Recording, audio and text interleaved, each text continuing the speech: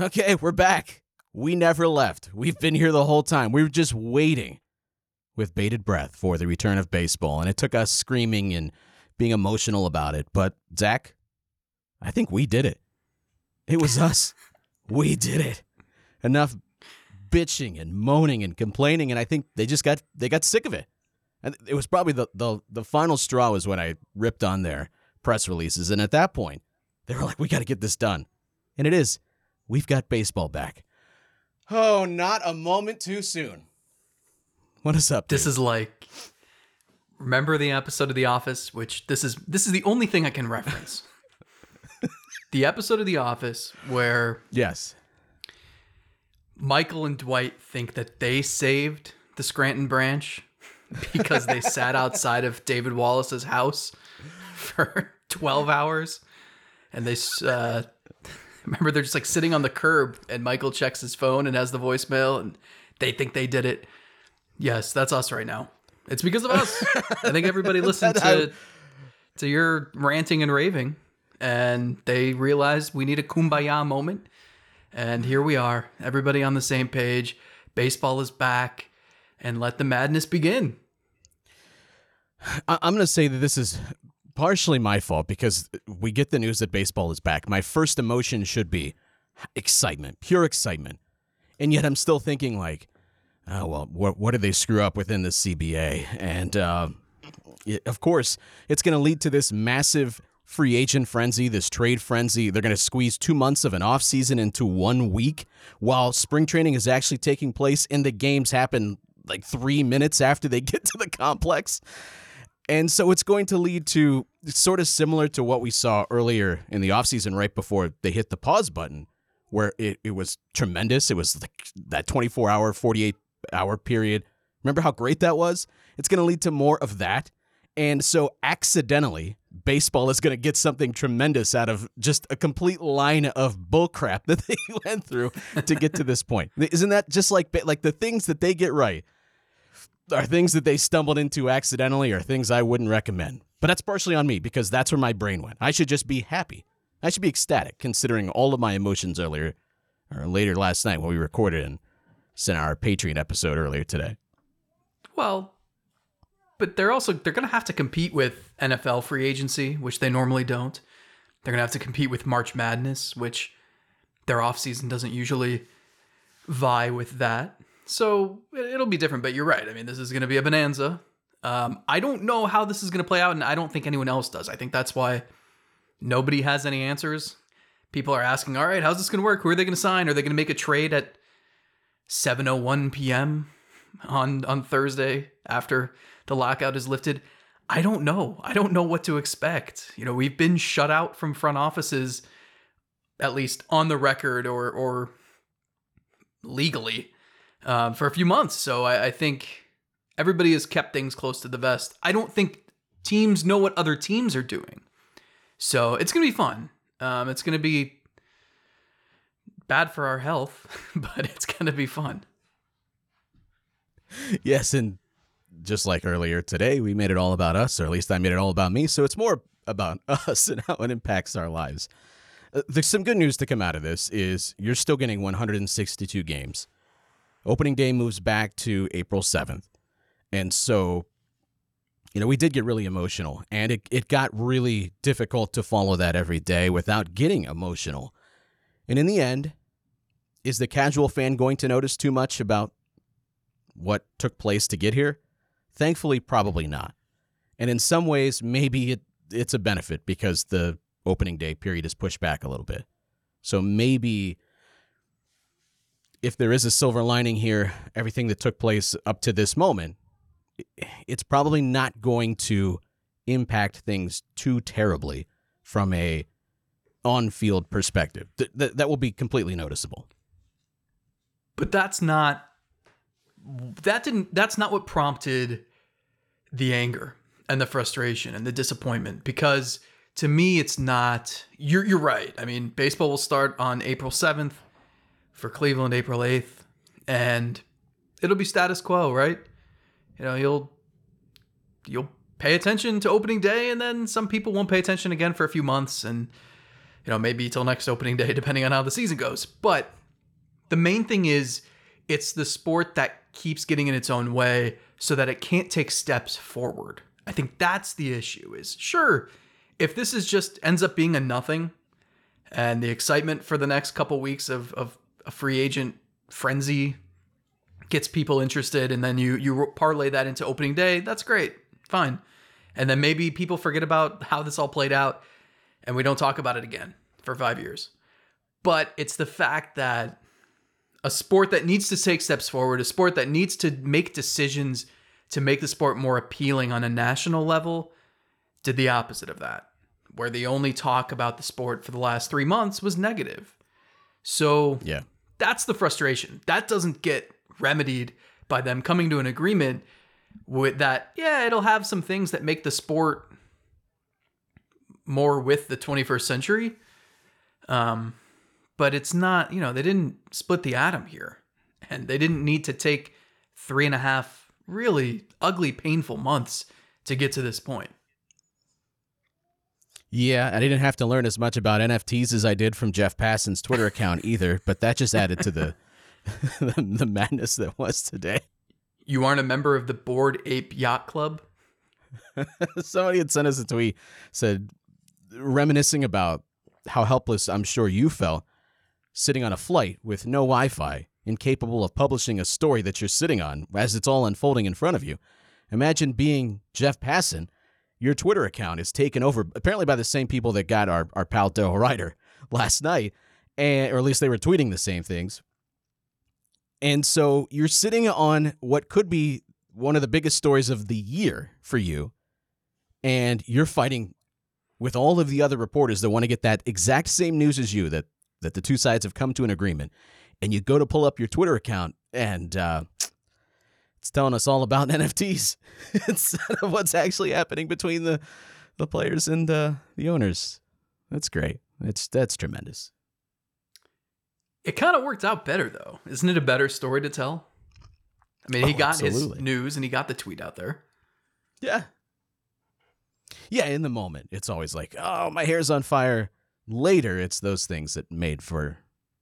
It's fun. It's like when things go terribly wrong with a radio show where the dog barking in the background, people say, hey, do you remember that one time where you guys were doing a show and Zach's dog just barked as loud as he could? That's memorable. That's how this goes. It's the beauty of when we record this thing. To kind of pull back the curtain a little bit, we kind of have some... We've done a better job, would you say, of mapping out times to do this. And so because we now have a little bit closer to what a typical schedule should look like, we can make sure if we're going to record it at night, my kids are in bed, or at least one of my kids is off to school, the other one is situated, the dog is ready. When we do this out of nowhere because baseball just decides that, hey, yeah, well, remember the deadlines and all those things? Well, everything's good now. We're on the same page. And now we sit down and do this podcast, and my kids are like, I don't know what they're doing upstairs. Your dog is extremely excited about something. That's the fun of doing this show. Well, soon enough, I'll be in Arizona, and instead of hearing the dog barking, you'll hear the PA announcer at Goodyear Ballpark announcing that Jhonkensy Noel is now playing first base. I'm actually really excited about that. Irrationally excited about hearing those sorts of things. So let's real quick, because this is not a full length show. We don't have time for that today. This is just a immediate reaction sort of a thing. Let's run through some real quick notes about this. And there's been tons of reports. I'm just grabbing this off ESPN to give them the proper credit. But you've got spring training opening up tomorrow. And the mandatory report date is in a couple of days, the 13th. The games start on the 17th. Hey, nice to see you. You're in the starting lineup tomorrow. Free agency to begin immediately once the CBA is ratified, and that's 7 o'clock tonight, right? Is that the latest? Yeah, probably about the time we finish recording this. Yes. Okay. So we'll be back when the Guardians sign Michael Conforto in a few minutes. Playoffs expand to 12 teams. You hate that. No, I like exclusivity. I can live with 12. 12 is fine. I thought 14 created a really watered down product, completely made the regular season pointless, encouraged teams not to put in any effort or money in the offseason.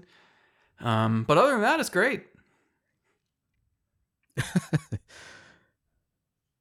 Yeah, 14 would have. That's too much to me. With the way the league is set up now, expansion in the future, maybe that changes things. But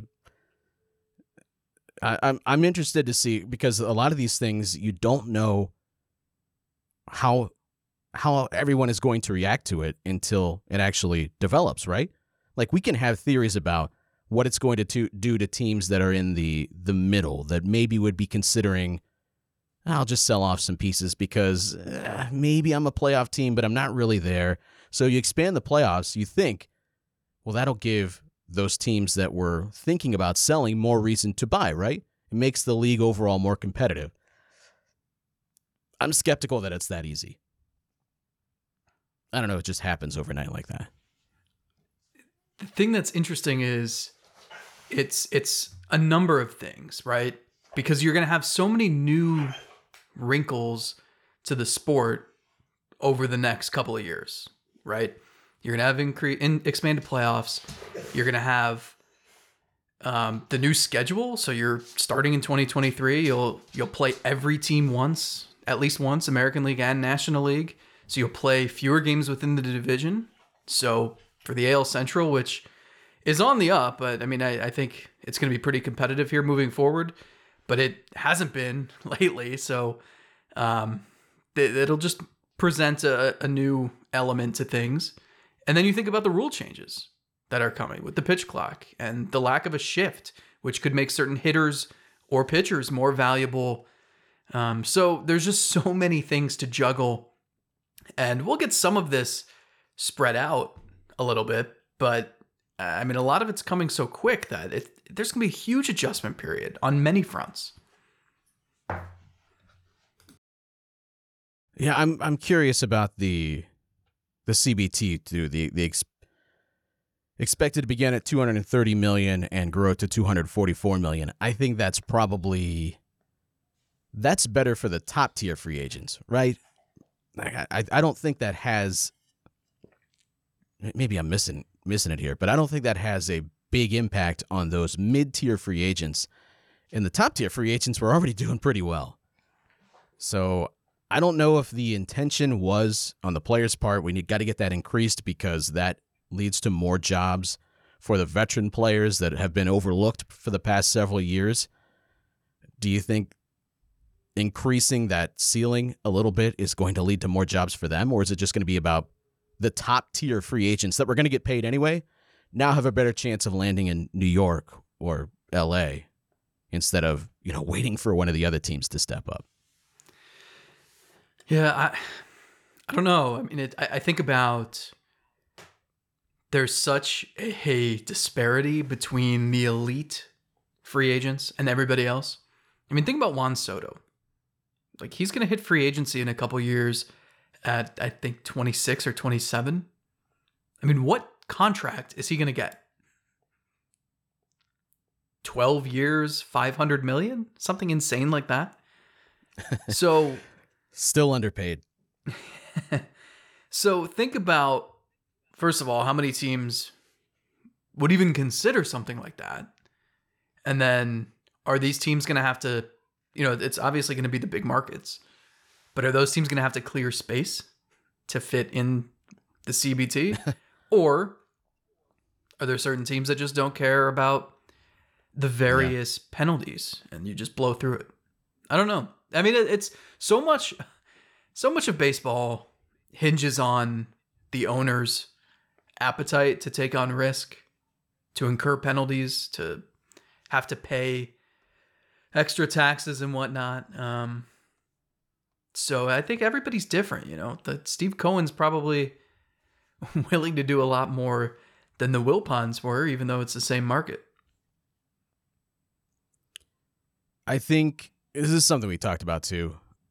You would have probably got more of the increase in competitiveness from or establishing a salary floor than raising the ceiling, because the teams that are up near the whatever the ceiling is, they're okay, a few more million here and there. That's not going to increase the competitiveness of the sport. And I don't think that really makes teams start to spend more in free agency or turn to those veteran players we were just talking about. It would have been more appetizing if you're considering less tanking and all the things they're trying to do through a draft lottery, which, as we talked about before, I'm pretty skeptical about it changing too drastically about how teams sort of go about their rebuilds. But I think the salary floor would have been a pretty good idea to force teams like Cleveland.